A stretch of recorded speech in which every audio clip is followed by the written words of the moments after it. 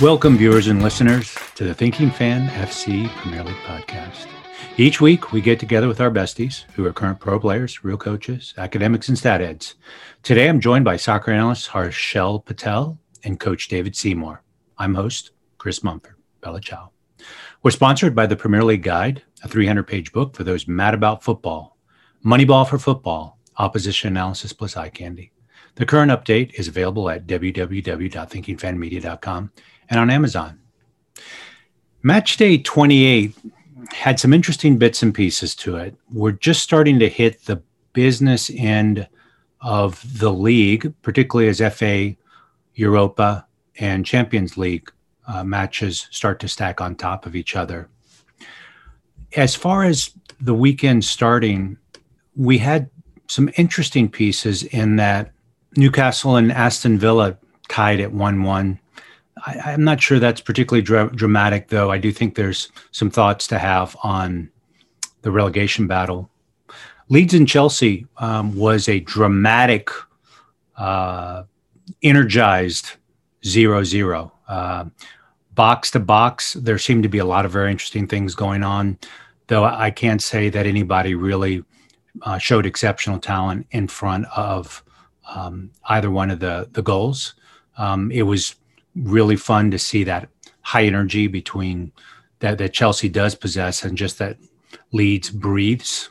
Harshal, any thoughts on that match? I mean, you expect that Leeds games are going to be entertaining, but I guess it's a testament to the job that Thomas Tuchel's side did in this match it was interesting from a tactical point of view. There were quite a few things going on, but it wasn't the end-to-end sort of all-action games that we've come to see from Leeds. I think Leeds will be happy that they've managed to keep out Chelsea and secure a point.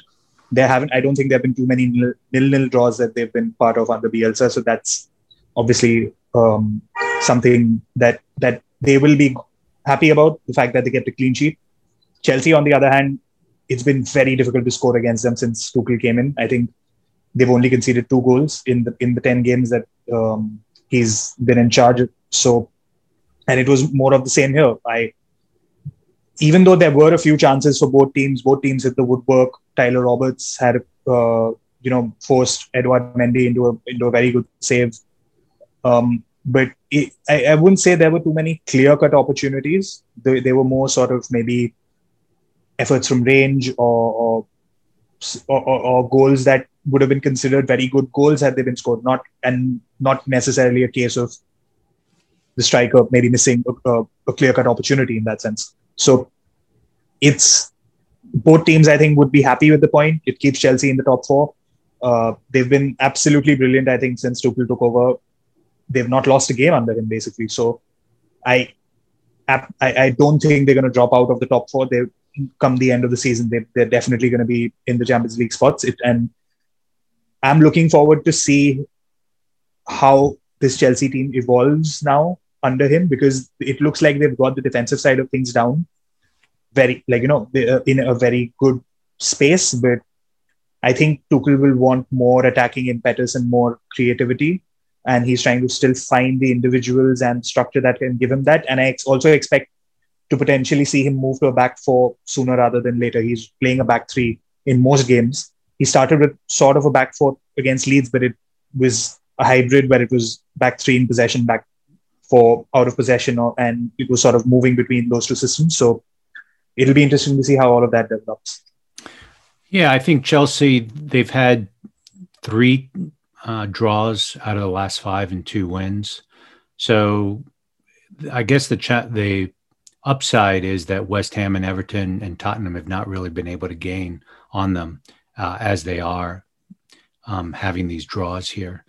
As far as Leeds go, in some ways they're able to right the ship. They've had 3 losses out of the last 4, and they were able to secure a draw. And Leeds' schedule going forward has a couple of difficult matches coming up, but for the most part, surrounding that is a fair number of the relegation zone teams, I would call.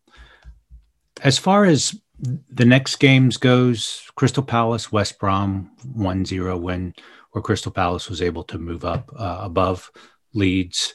A bit of a surprise, Everton Burnley. Burnley was able to come away with a 2-1 victory, and I probably consider that a steal because it was at Everton. David, what's your take on that game?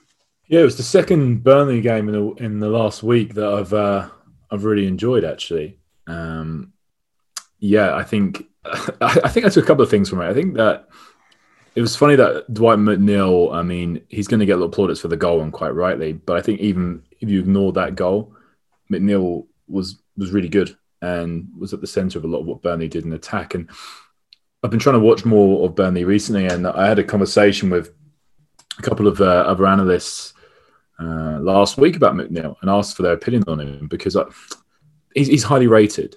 And I watched him a few times and I just didn't feel like I was getting it. Well, I felt like watching him on the weekend, I started to see why people were raving about him. And the other thing that maybe a controversial take, I really like Chris Wood. I think Chris Wood's a good player. And I saw there's a stat, he scored something like 1 in every 3 Premier League games, and he looked really good again against Everton. And I wonder if, I mean, I don't want to harp on too much about West Ham, but there's been a lot of talk about West Ham trying to sign a second striker to Antonio. They want a physical forward who can run in behind. And I'm watching Chris Wood and I'm thinking that would be a pretty sensible option. So I enjoyed watching it from that perspective. I think I was obviously surprised by the result. I think we probably all were a little bit. And I mean, as an Everton fan, you'll be gutted to not at least take a point from that game. Interesting. In other matches, Man City beat Fulham pretty handily, 3-0. Brighton ended up winning 2-1 against Southampton. Southampton seemed like they were about to stop the free fall, but they continue to fall, and Brighton seems to be picking it up a little bit in terms of trying to ease away from the relegation vortex. Any thoughts on that match? Yeah, Southampton. First of all, I think Southampton are absolutely not safe yet because they've had a wretched run of form. I think they've won 2 of their last 15 or 17 games or something like that. So, and that's relegation form. So, yes, they still have somewhat of a cushion in terms of the number of teams and the number of points between them and the relegation zone. But if they continue in this vein, I would not be surprised to see them fall down the table even more. Brighton really needed this win, I think.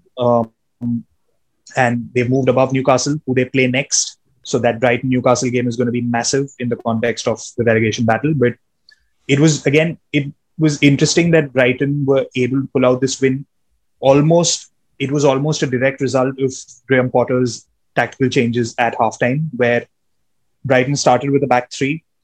Dan Burn got injured just around halftime or before in the first half. So the second half saw Brighton come out with a back 4, but it was the other way around. They started with the back 4 with Dan Burn at left back, but they came back in the second half with the back 3 and wing backs with Andy Zakiri, who was a striker playing at left wing back, and Pascal Gross, who's sort of a central midfielder playmaker, playing at right wing back. Leandro Trossard was moved from the left wing into a sort of number 10 position with Danny Welbeck up front along. So that changed the game completely because it allowed Brighton to be able to play through Southampton's press in a much better fashion. Potter spoke in the post-match conference about how he was using Dan Burn at left back as a direct sort of physical and aerial presence against Kyle Walker-Peters, who is the Southampton right back. There's a very obvious height mismatch there. And Zakiri, who's about 6'3", has that height advantage over Kyle Walker-Peters, which is why Potter said that's why he wanted him on the left. And the changes worked. They were able to play out from the back much more effectively. The second Brighton goal, which was the one that Trossard scored, was very well worked. Adam Lallana played a brilliant pass to Danny Welbeck between the lines, who laid it off with another brilliant touch to Trossard, who fired into the top corner. So it was a good example of how Potter's system, his tactics, his coaching can work. But I think Brighton will need to first survive this season in the Premier League before they can maybe look to improve the quality of the squad to match the system that Potter's putting in place. Because I think Brighton are one of the best teams to watch in the Premier League in terms of the way they play their football, but they've just struggled in both boxes, basically. They've struggled with their defending and they've struggled with finishing off the chances that they've created. So if they do manage to survive the season, it'll be very interesting to see what business they do in the summer to improve the quality of the squad. So if we turn our attention to the Leicester absolute thrashing of Sheffield United, Leicester City, it's 5-0. David, there's some really bad news for most Sheffield United fans. Chris Wilder was let go. Any thoughts on that? Was that justified or not? It's a difficult one because on the face of it, no. Despite what's happened this season, when you look at what Chris Wilder's done at Sheffield, I think the fact that the fans, and it seems the players were very much still behind him, you'd say no. Some of the reports that I saw coming out were discussing apparently that the owner wasn't overly happy with their summer transfer business and wanted to bring a director of football, which Chris Wilder was against. And that seemed to be the majority of the talk there. And that's a difficult one to argue about, and not even necessarily just this summer. There's been some, since they've really been in the Prem, they have spent good money on certain players. You can go back to at least Musa and beginning of the first season, who was quite good for them in their first year, but certainly hasn't been there this year. But then you look at Rhian Brewster, I think is probably, borne the brunt of that quite a bit. That was a £20 million signing, which didn't really pay off. I quite like Sander Berger, but he hasn't really hit the ground running. Is that fair to say, Harshal, would you say? He was good when he came in last year. He came in January last year. He had an immediate impact. He's been injured and he's out for the season, I think. So obviously hasn't had an impact this season. That's why. But I think he will be, yeah. And I think he will probably be picked up by a Premier League club in the summer. Another transfer they made, when they came back, not came back, but sort of when they got promoted back to the Premier League last year. I think they picked up Ollie McBurney from Swansea for around 20 million or so as well. And even he's not really uprooted too many trees in terms of goal scoring. So they have spent decent amounts of money on certain players who haven't really returned too much. Yeah, I didn't realize that about Berger. Okay, well, I'll retract that one. But then you even look at, I know that Chris probably isn't a fan of Aaron Ramsdale. I haven't been overly impressed with him in between the sticks. What are your thoughts on Ramsdale, Chris? I am fairly ambivalent about him. I've actually spoken to some scouts, and they don't think he has what it takes to be in the Premier League, and in goalkeeping, the margins are just so fine. I don't think he can make a compelling case that he's done a fabulous job. He's in the lower tier in terms of prevented goals per 90, but not the bottom of the league in from that respect. It's very interesting to see. I was kind of hoping that Sheffield United was that story where they stay with the coach even when he goes down, but this whole sporting director movement, I generally support, and I think that if that is indeed the case, it's fairly easy to understand why Sheffield United probably wants to go in a different direction, because I just think football clubs need to modernize. I will say this, though, Chris, is that if you're going to do the director of football, you ideally want to do it when a new coach comes in, because for that to work, it needs to be a symbiotic relationship where really that director of football should be involved with the employment of the coach. And I wonder if maybe that's actually what Sheffield United were potentially angling for anyway. Well, we'll never know that piece. I really wonder about Sheffield United, how they'll fare next year. But yeah, it's really unfortunate, because I think all of us really got behind that team. It was such a great story last year, and now all of a sudden it just seems to be absolutely left in tatters. So we'll see where we go with that one. Let's turn our attention to the North London derby. That was Interestingly enough, Tottenham got ahead 1-0, but Arsenal were able to equalize and go beyond that. Harshel, what did you see in that game that got captured your interest?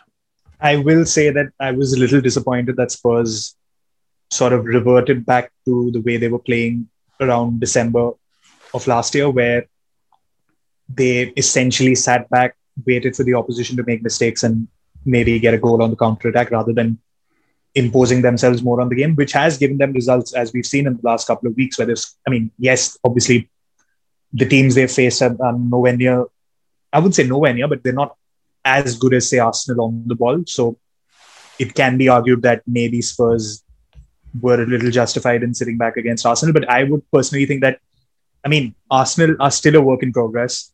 They've just over the last week in the Europa League and in the Premier League, they've conceded goals when the opposition has been pressing them high up the pitch through their own mistakes. So they can still sort of shoot themselves in the foot. And we spoke about that last week. So I'm a little surprised that Mourinho didn't try and approach this game in that manner, where they pressed Arsenal high and forced them into making mistakes, which they do make when they're playing out of the back. Obviously, to be fair, though, just to jump in, I totally agree with what you said about the pressing. But actually, if you look at some of Arsenal's maybe lesser results recently, teams have had success against them by letting them have the ball and being difficult to break down. So, but with that mix of intelligent pressing at the same time, I think the top of my head, I think back to sort of even the City Arsenal game back in February, or Burnley Arsenal, where Burnley drew 1-1 with them. And I think that, it wasn't a good performance from Spurs, but I don't necessarily think that I don't think the game plan was terrible from Jose. I think the execution was terrible. Yeah, maybe. I can agree with that, but yeah, it's basically the case of, I'm not saying they had to execute the full-on high press, but Burnley are the perfect example, I think, last week, where they were sitting back, but they were choosing their moments to press intelligently. And I think Spurs have the personnel to be able to sort of execute that. So that was a little bit disappointing. Obviously, Eric Lamella's goal was fantastic. It's probably one of the goals of the season.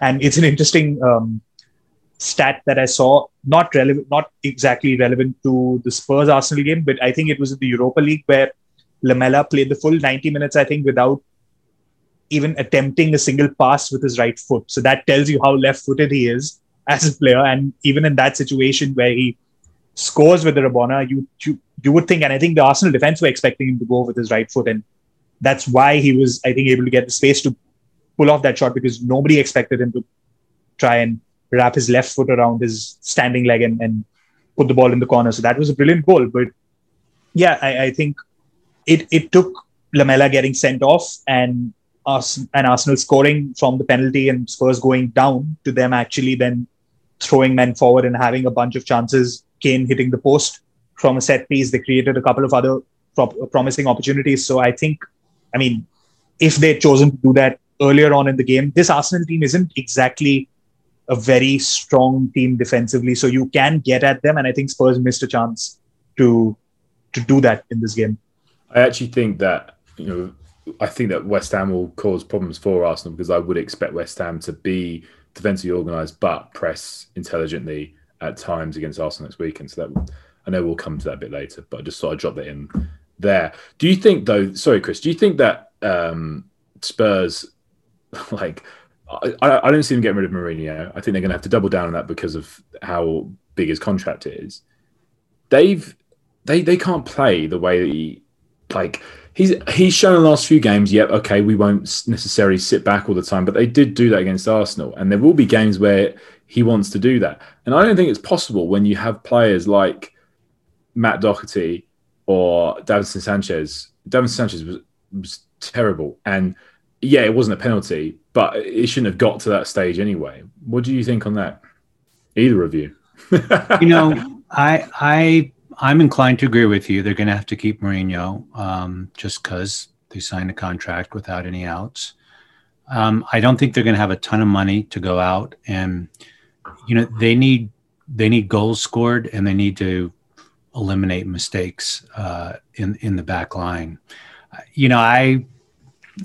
I think whenever there's a problem, I tend to go for a aging striker that's very effective. Like be fascinating to see a Cavani over there, or even a Giroud. And I know people would push back and say, "Wait a minute, there's a certain style of play, and they won't fit in there." But I think people have kind of caught on to the Kane and Son show, and you take either one of those guys out, and with Son being out for a bit, I don't see a lot of good things happening for Tottenham. Now, in defense of Tottenham, I do think, Arsenal had 13 shots to Tottenham 6 total. Both only had 3 shots on target. And as far as XG, kind of ended up what the eye test was, 1.87 for Arsenal and 0.87 for Tottenham. And I feel like there needs to be a carnivore in the box. And I think Cavani is a perfect example of that carnivore, or Giroud, which can pull folks out of shape and hopefully open up things a little more for his Son, or Kane. And I don't think it costs a whole lot of money, and it's certainly not long-term money. So that's probably more of a signing that I would favor. Harshel, that would be interesting. There actually are some quite interesting free agents coming up this summer. I think I mentioned on a previous podcast that Jerome Boateng is going to be available on a free. And I think that would be a good move for Mourinho and Spurs to bring him in. Some of the other ones I thought, okay, that could be interesting. Ryan Bertrand, Sergio Ramos. You've got Moussa Marega, who's that Porto striker, who could be worth a gamble as a second striker, someone you bring on. And obviously you've got on the further end, higher end, you've obviously, despite Messi, you've got Donnarumma, Alaba, Depay, Wijnaldum. So you've got a load of big name players available this summer. And I wonder if for a team that hasn't got a huge amount of, let's say, transfer capital, but maybe could support a bigger wage budget like a Spurs, that might be something they look to bring in, maybe 2 or 3. What do you think? Yeah. Just to go back to Chris's earlier point, I don't think Spurs maybe need an attacking signing as much, because they basically need someone to play second fiddle to Kane when he needs to be rested. They have Carlos Vinicius, who's on loan from Benfica at the moment. I don't know if that deal will be turned into a permanent one, but they need someone of that profile who's content to sit on the bench and come on and maybe contribute when possible. And yes, if a Cavani or a Giroud can agree to fulfill that role, then that makes sense. But I think the attacking side of things just needs Mourinho to maybe let off the shackles a little bit. Because, if Dele Alli sticks around, you've got obviously Kane and Son, you've got Dele Alli, you've got Giovanni Lo Celso, who's injured at the moment. He will come back and play at number 10 most probably. Lamela, Lucas Moura, Steven Bergwijn. I don't know what's going to happen with Bale, but let's say Bale sticks around at Spurs as well. So that's a pretty hefty attacking lineup you have with different profiles of players and people who can come in and, play a role off the bench, who can be sort of rotated with the main cast. And there isn't too much of a drop off in quality. So I think the problems with Spurs are, one, that I think Mourinho needs to let off handbrake a little more. And 2, that I think they do need to upgrade the defensive personnel. Both their right backs, I think, are defensive liabilities. Probably need an upgrade at centre back as well.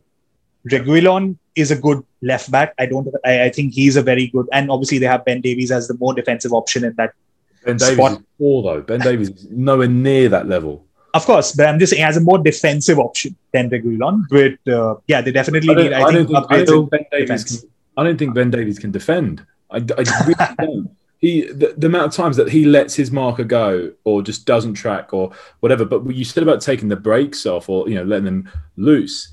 Bale did not track back like at all. Doherty was struggling.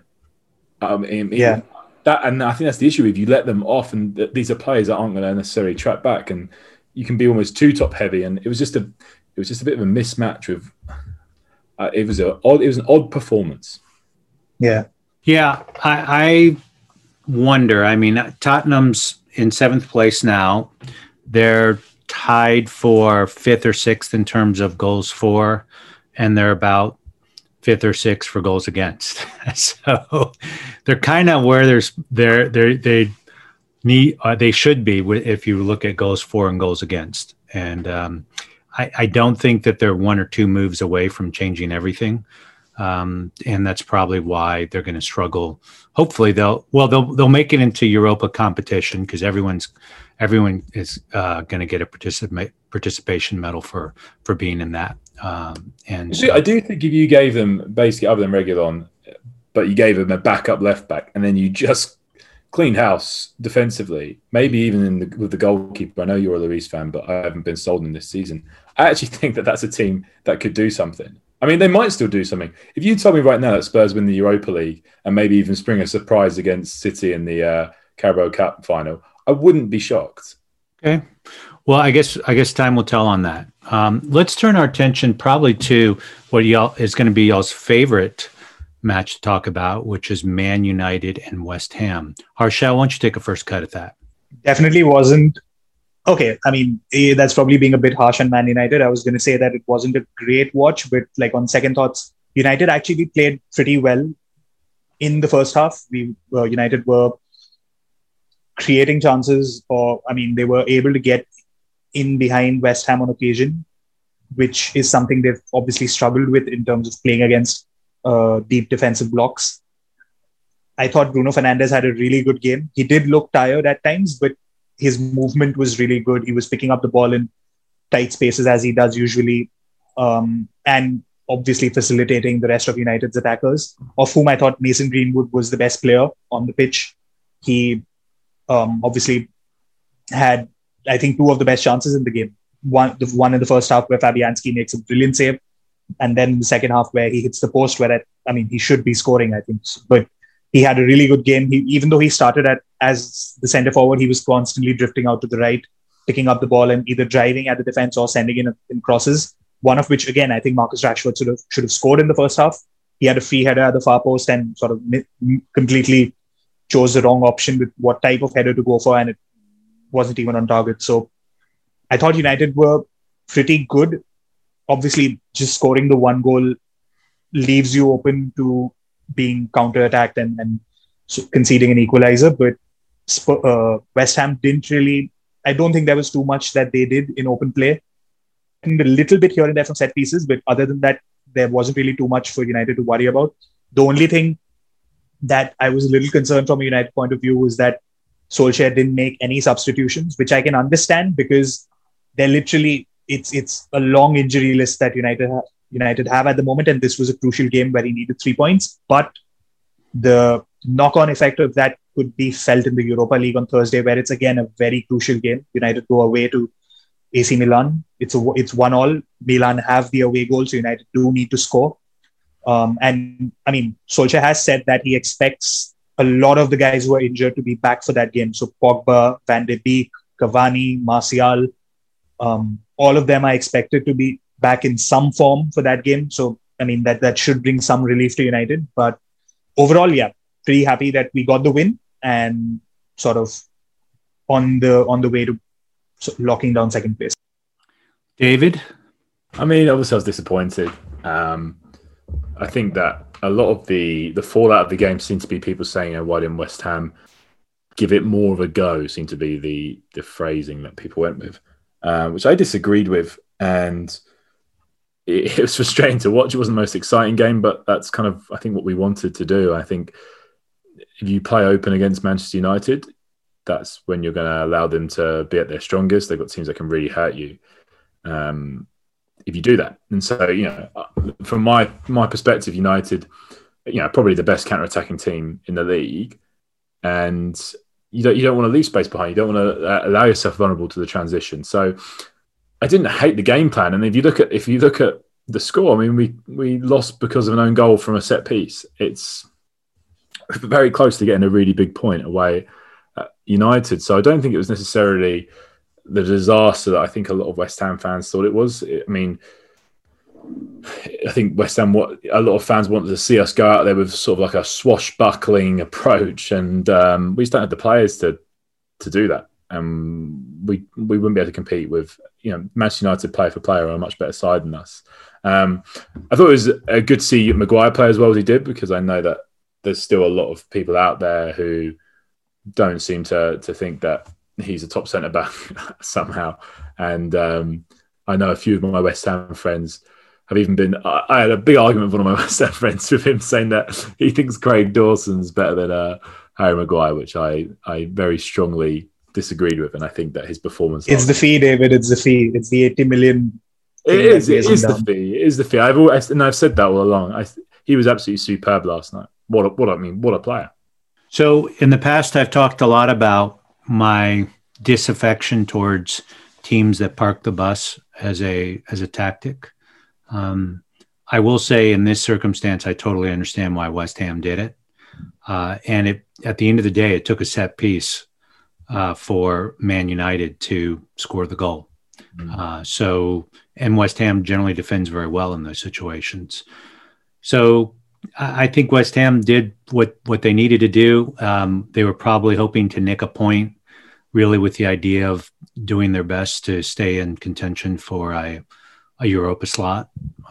So they're still in fifth place now with 48 points. Chelsea's at 51, Everton's at 46. So I still think there's some hope for them to punch above their weight in terms of league standing. As far as Manchester United, my sense was fatigue, lots of fatigue. I really wonder with Milan, who has, I think at approximately 25 years old, an average age, is one of the youngest in terms of starters of all the big five leagues. It'll be fascinating to see how things all play out there. So those formerly injured reinforcements would be much needed as we move into matches later this week.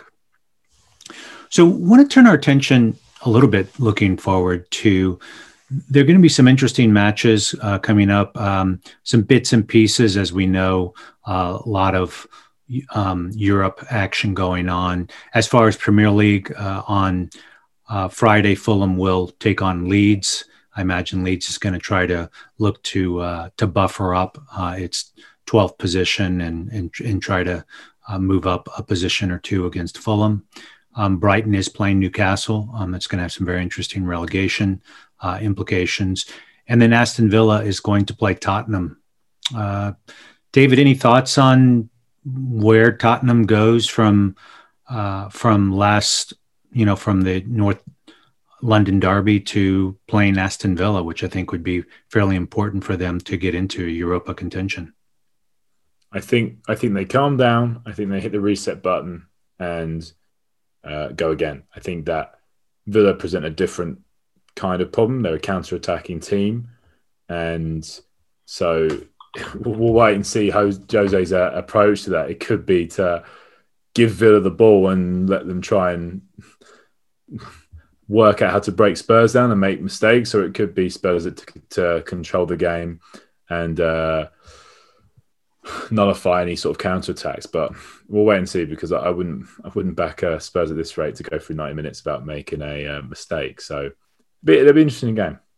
I would rate it, unfortunately, I think it's going to probably be a 1-1 game. I just think without Son, Tottenham really struggles, and that's why I disagree still with you, Harshal. I think they need someone crafty like a Cavani to certainly pick apart lesser teams, and then be there someone that can occasionally come up with a big game goal. David, what's your take on West Ham Arsenal? Will West Ham be able to regroup, and how are they going to do against an Arsenal?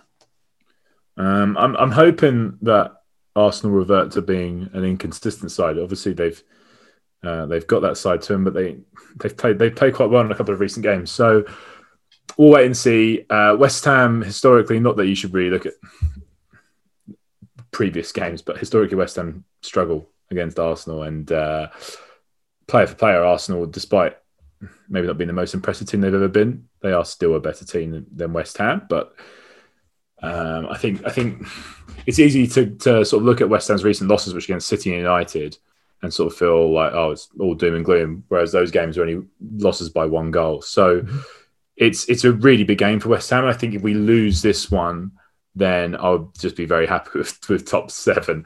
I think if we win this one, we're right back in that hunt for the top 4. So it's a really big game for how the rest of the season pans out. Interesting. Let's turn our attention to the FA Cup. Harshel, I imagine Leicester City and Man United is tops on your list in terms of what you're going to pay attention to. How do you see this game unfolding? It's going to be a tough one because Leicester have done really well over the last couple of weeks, even though they've been missing key players. James Maddison and Harvey Barnes are big parts of their attacking structure who they've not had available for the last couple of weeks, probably not going to have available for some time to come, but other players have stepped up. Kelechi Iheanacho, who we should have spoken about earlier as well, he grabbed the hat-trick at the weekend, and that's now, I think, 5 goals in his last 3 games for Leicester. So he's on a really good run of form. And it's interesting to note that Brendan Rodgers is playing a back 3 so that he can, I mean, not just because of this, but a big part of that is the fact that he can play Iheanacho and Vardy together. And Jose Perez sort of played that floating number 10 role behind them against Sheffield United. And the 3 of them were devastating. I thought Vardy showed another side of his game in terms of turning provider. He ended up with 2 assists, 3 if you count the own goal. And both of them were sort of taking turns to drop off and run in behind. It wasn't always Iheanacho who was dropping deep and Vardy running in behind. We saw the reverse movement happen quite a few times as well. So it'll be a difficult game for United from a defensive point of view because they do struggle at times against a front 2 and against teams that have a lot of movement in that area. I'll be interested to see it. Obviously, it depends on the sort of team that Solskjaer picks. He'll probably need to rotate a little bit because it's more or less been the same 11 to 13 odd players who've played over the last 2-3 weeks. So as I mentioned earlier, some of those guys who are coming back from injury will be needed in the Europa League game and the FA Cup game. But it's going to be a tough game. I think it's away from home as well for United. It's at the King Power, if I'm not mistaken. So it will definitely be a difficult game. And I don't really want to make a prediction here because Leicester could easily beat United. Interesting. David, any thoughts on the Everton-Man City match? No, probably nothing groundbreaking. I think just on the competition as a whole, it's you sort of look at the draw, and I'm just really hopeful that Southampton or Bournemouth can hit some form just in the time for the semi-final, because I'd love to see one of those make it through to the final. But nothing overly on the individual battles. It's so hard to bet against Man City right now. Their second team would probably be a top 4 in the league if they had to play them by themselves. How about in terms of Champions League? Let's see. In terms of the fixtures, Real Madrid, Atalanta, Bayern, Lazio, Chelsea, Atletico Madrid. And then Man City, Mönchengladbach.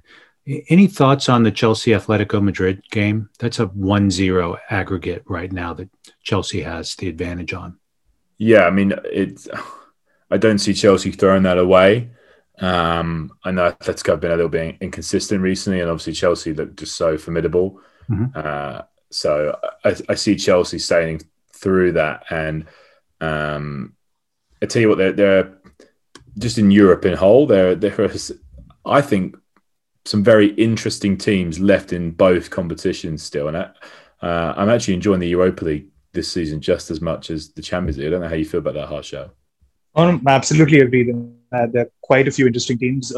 Rangers, for example, doing really well in the Europa League. They've obviously clinched the Scottish title, and Steven Gerrard's doing a fantastic job there.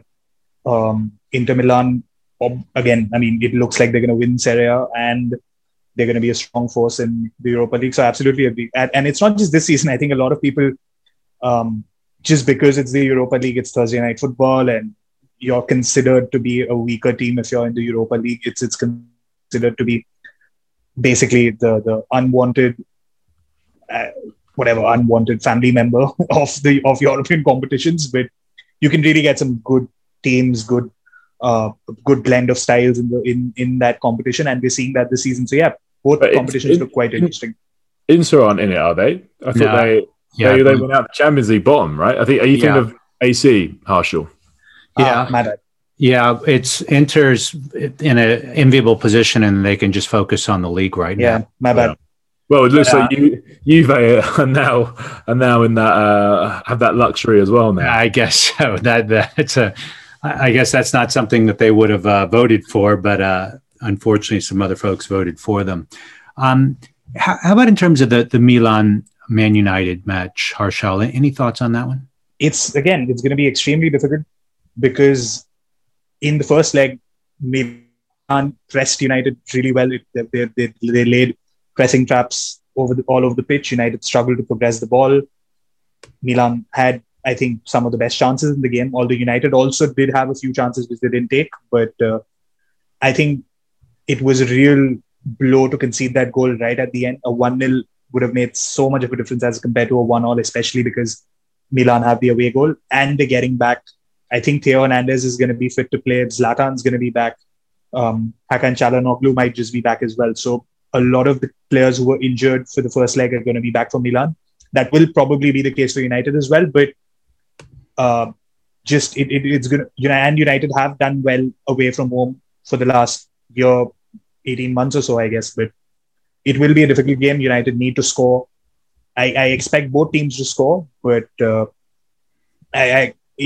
Milan could easily knock out United. I don't see United playing as poorly as they did in the first leg again, and I think United will prevail despite being away from home.